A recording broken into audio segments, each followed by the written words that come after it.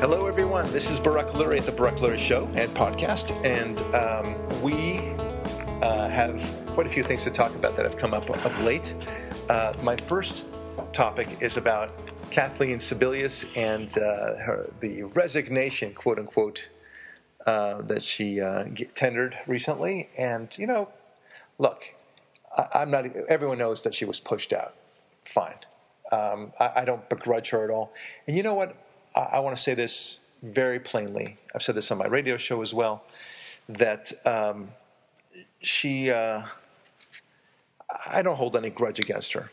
I don't find that she's incompetent even. She was just dealing with a loaded deck. She had to deal with a program that was doomed to fail. It is failing. It has failed. It will fail. And it's just a train wreck. So she merely set the train off the rails a little bit earlier. Let's put it that way. And maybe she did everyone a favor in the process. She did look a little bit like a deer in the headlights from time to time. But you know what? This new person, maybe she'll be really great. I don't know her name right away, but I'm sure she'll be just as caught in the headlights as Sebelius was. Why? Because she has to deal with this man named Barack Obama, who wants to centralize all his authority and at the same time wants everyone to do everything just right. So he wants to micro and macro manage at the same time. Can't be done, folks. Just can't be done. So that's one thing. The other thing is the IRS scandal with Lois Lerner. What the heck is going to happen with that one? If I were her, here's what I'd be looking at: the calendar.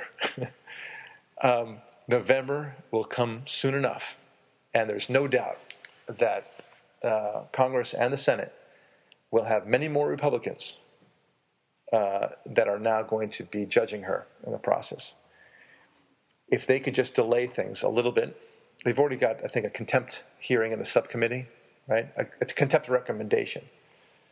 And it'll certainly happen if the Republicans take over the House at the end of the day. She will be held. You mean the Senate? In the Senate, I'm sorry. She will be held in contempt, and that will just open up the doors for more subpoenas and more demands, and of course the liberals will call it a witch hunt and racist and all those things that they always do.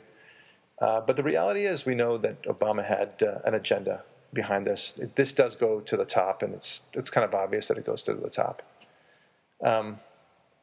But those are big issues of the day. And the final big issue is the Benghazi thing. I won't let that die. For the sake of the 4 brave men who fought valiantly, we now know how easy it could have been to send some jets to just simply strafe the bad guys. Even if they couldn't get their boots on the ground instantly, they could easily strafe the place. Define strafe for the listeners who aren't familiar with ground air-to-ground Air Force operations. Well, you've seen this in movies where the propeller warplanes go down low and they start firing, and one man starts to run away, but there's these 2 nice lines that kind of go on both sides of him, and a bullet spraying. Well, it tends to scatter people, and that's what they would be, just strafing with bullets. And I can guarantee you, people would suddenly, sprawl all over the place. In other words, you think that strafing them would make them abandon their protest? At least it would delay their protest. Of the video. Oh, yeah, I see, yeah. Yeah, that's right, the big protest of the video, that's right. Totally forgot about that. We are both laughing because we both know that the video had nothing to do with the press of tea in China on that. And it's such an embarrassment. Anyway, but instead, nothing of any kind happened, and these horrible men did what they did to our brave men, and they did it with impunity because they could do it with impunity. Nobody was supporting. I can only imagine as they started realizing that nobody was going to do anything, they got more and more emboldened in the process. What a shame, and for shame as well to this administration. I won't let this die. Now, here's an interesting thing. So many of you listening, if you're listening, first of all, kudos to you in a sense, because you're listening because you want to hear the other side. Perhaps you're a liberal yourself. You want to hear what the other side thinks, how we think. And some of you are actually thinking, like, I just don't know. What are the issues? How do conservatives look at them? And many people kind of turn after a while. They realize, I don't like being on the other side of the equation. And that's great. And the question today that I want to pose to our listeners is, what would it take you to convert? And by convert, I mean to conservatism. What would it take for you to convert? We talked before on a previous podcast about the on button, right? Did we talk about that, Ari? Where there's an on button, every contraption has a little on button, and when you get a new contraption from whatever, Amazon or something like that, new camera, and you kind of look around it and say, there's the on button, or that what appears to you try it, and either it works or it doesn't, but you finally figure it out after 5 minutes or so, hopefully less. Here's the on button. Here's what turns this on, and then you might actually learn a little bit more about the device later on. Without reading the instructions. Right. Without reading it, I almost never. You could just read the instructions. That would be the That's easy way. That's why they write them. Sure, if you want to do the easy way. Right. But just looking at the device alone, you wouldn't necessarily know, right? I mean, not immediately. You kind of fidget around. It might be on the back. It might be on the top. It might be on the sides. And the question is, what is your on button? What is the thing that would get you to turn on to being a conservative, or to at least view conservatives as not evil? What would that take?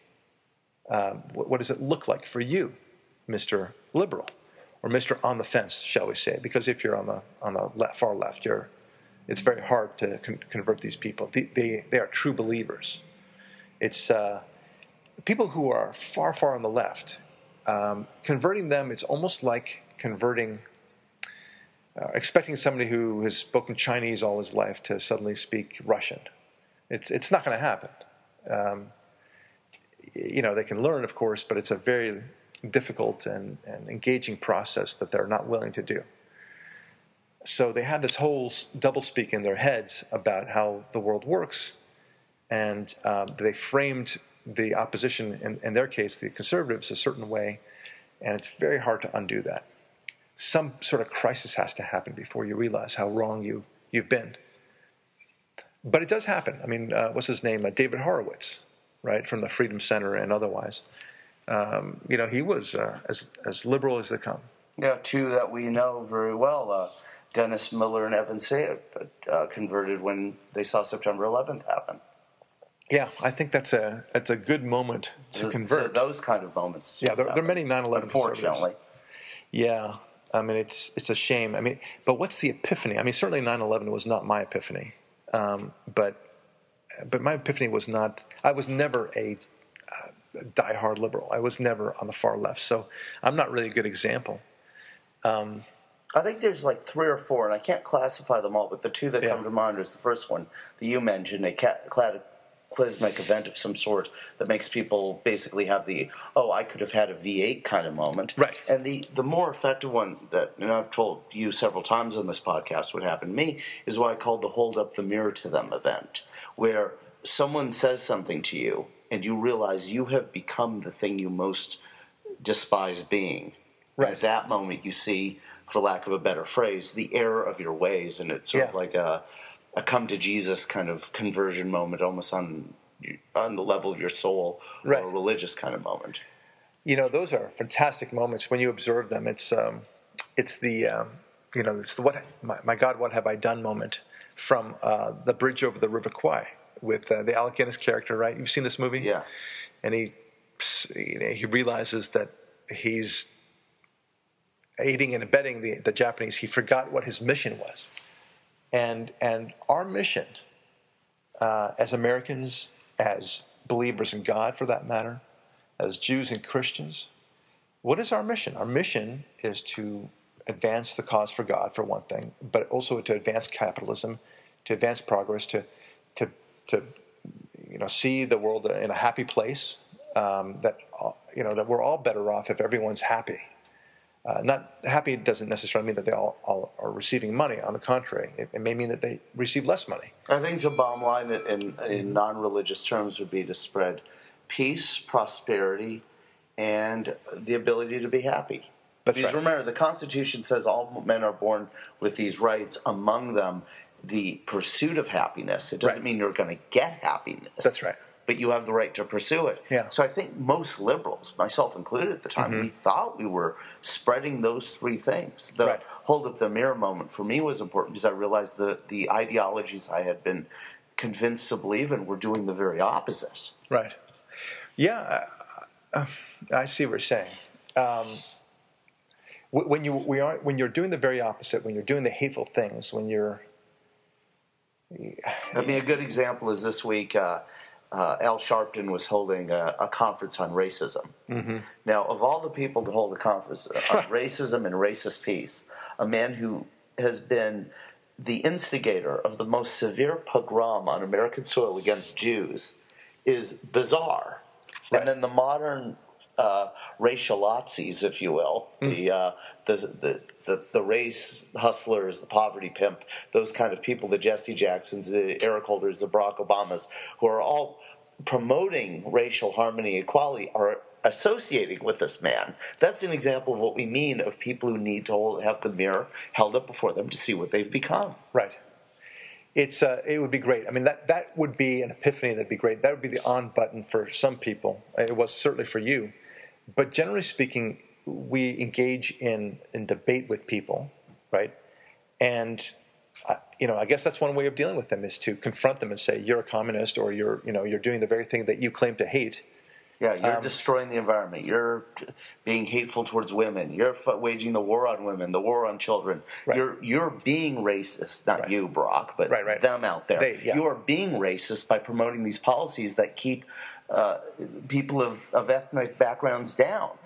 Charles Barkley, the basketball player, said something brilliant. I think it was a few weeks ago. He said, if you're voting for these Democrats because you're expecting them to help the poor, why is it the poor is still poor after 40 years? Right. And then, of course, why are all the cities that are controlled by Democrats, why are they suffering so poorly?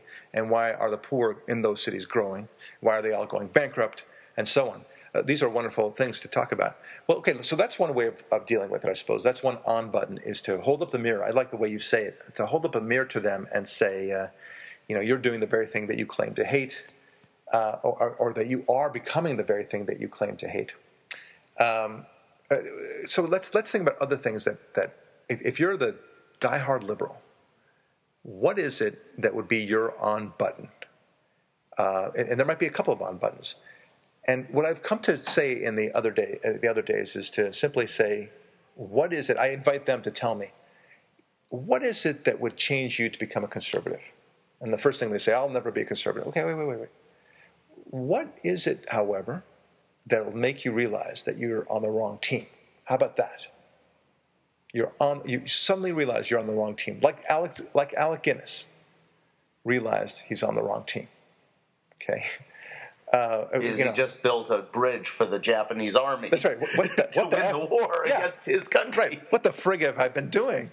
It's all nice to give a sense of pride to your soldiers. And I think an interesting sort of preface to that is an admission by us who are conservatives, which is this. I in no way, and I think we've talked about this before, neither of us would ever say, we're conservative, that's it, we're never changing our mind, we're closing our mind. Right. Of course not. No. If someone comes along with a truly great argument for us, we're going to listen. So, yeah, I agree. But the key is, where are the arguments that will turn them around? So, for example, let me tell you that there are numerous arguments that I was dealing with or that I was grappling with, and I think what I was there were certain assumptions that I had always made. I'd made the assumptions. I was already cool with and it never entered my mind that a whole swath of people were automatically racist. I didn't buy that for a second. I thought that Republicans might have been trying to suppress votes, but I didn't think they were inherently racist. I thought that was just inherently childish. I also didn't believe for a moment that that somehow capitalism was a bad thing. I accepted capitalism as a very good thing, and that it was important for innovation and such.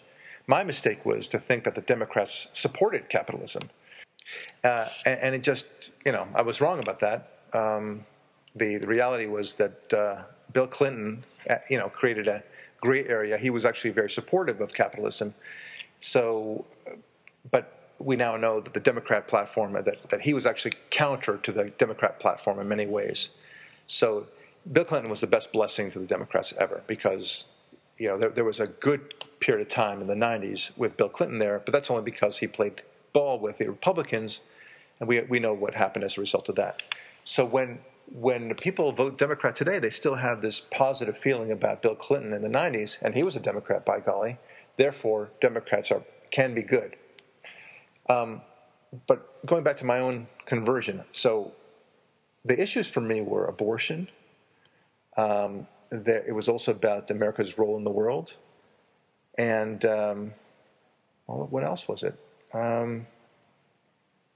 Religion. I felt, maybe there should be a separation of church and state and all that stuff. So I explored that. And once I felt satisfied that the Republican way was much more healthy on all three of those issues, I was done.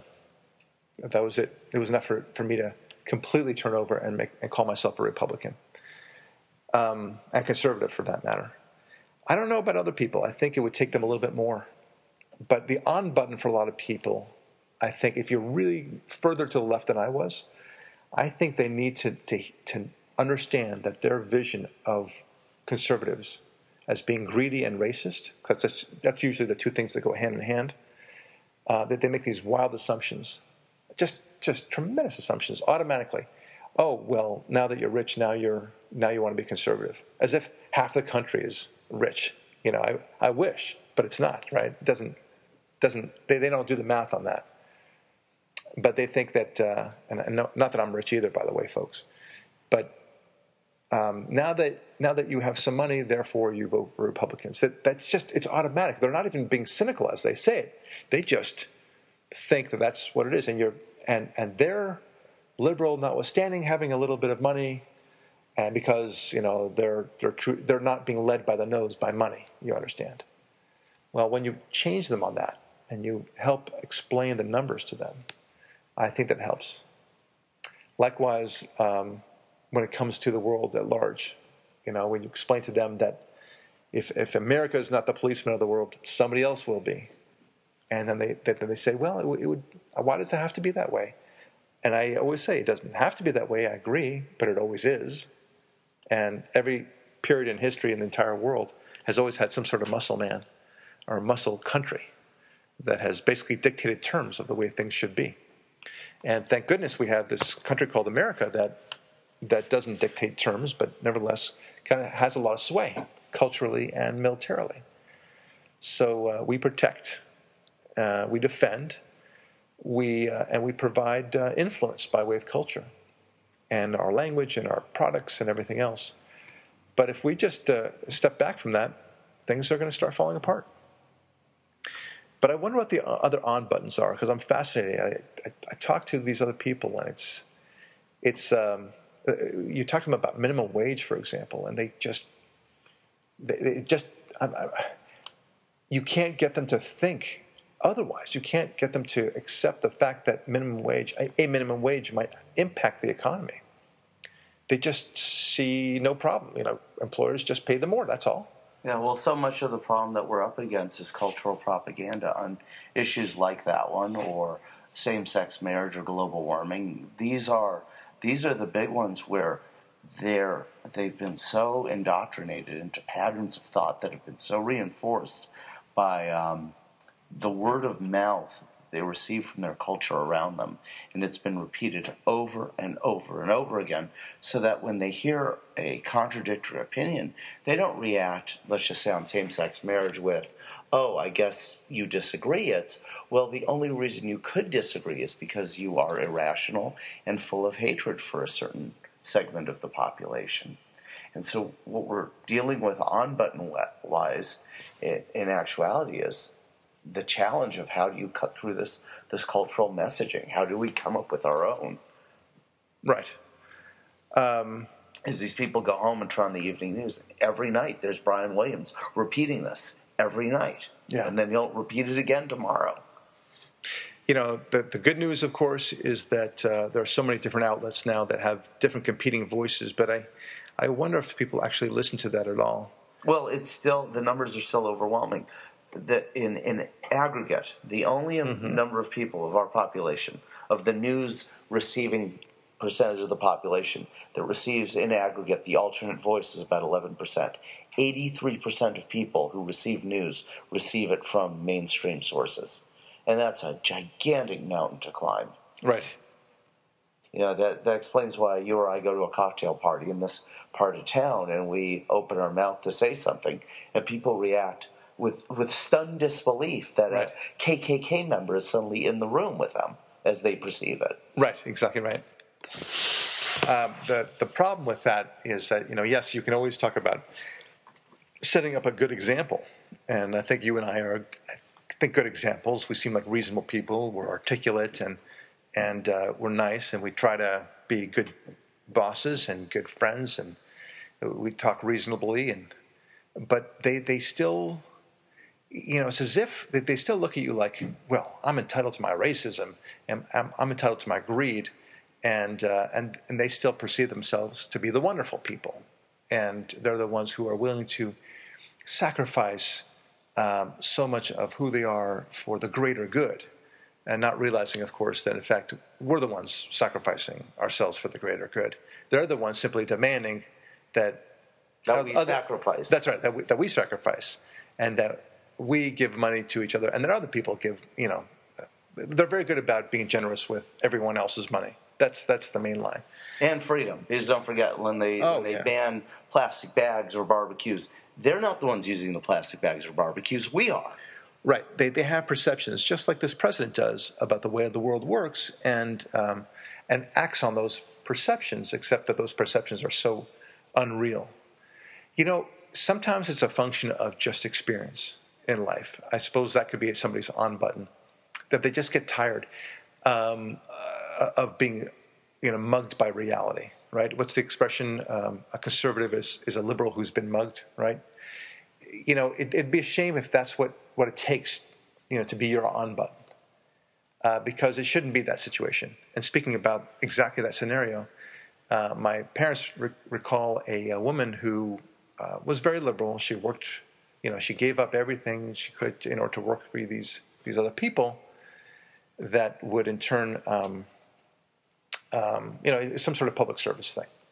But she had to walk through a very dangerous area, and the place itself was very dangerous. And then one day she got raped in that place. And obviously that must be a horrific thing for anyone to go through.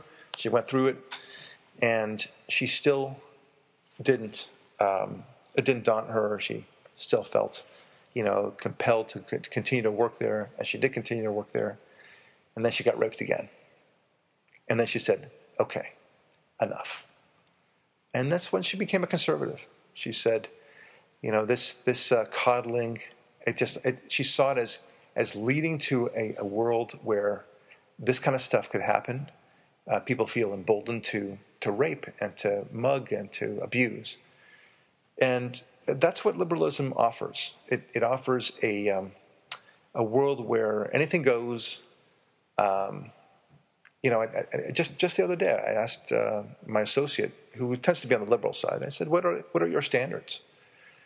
And she said, oh, we believe in equality, we believe in fairness. And no, okay, standards. I mean, actual standards. Like, you know, you have to, in order to get an A, you have to make at least a 90 on your test, right? That's a standard. You know, do you think everyone should be able to speak English at an 8th grade reading level before they graduate from 8th grade? That sort of thing. Should they be non-illegal aliens before they get a driver's license? Right, those standards. And I said, what are your standards? I'm talking about that. What would you agree to? What do you think is appropriate? And she can't really say anything very much. You know, I believe in equality as if that's a standard. there's no stand.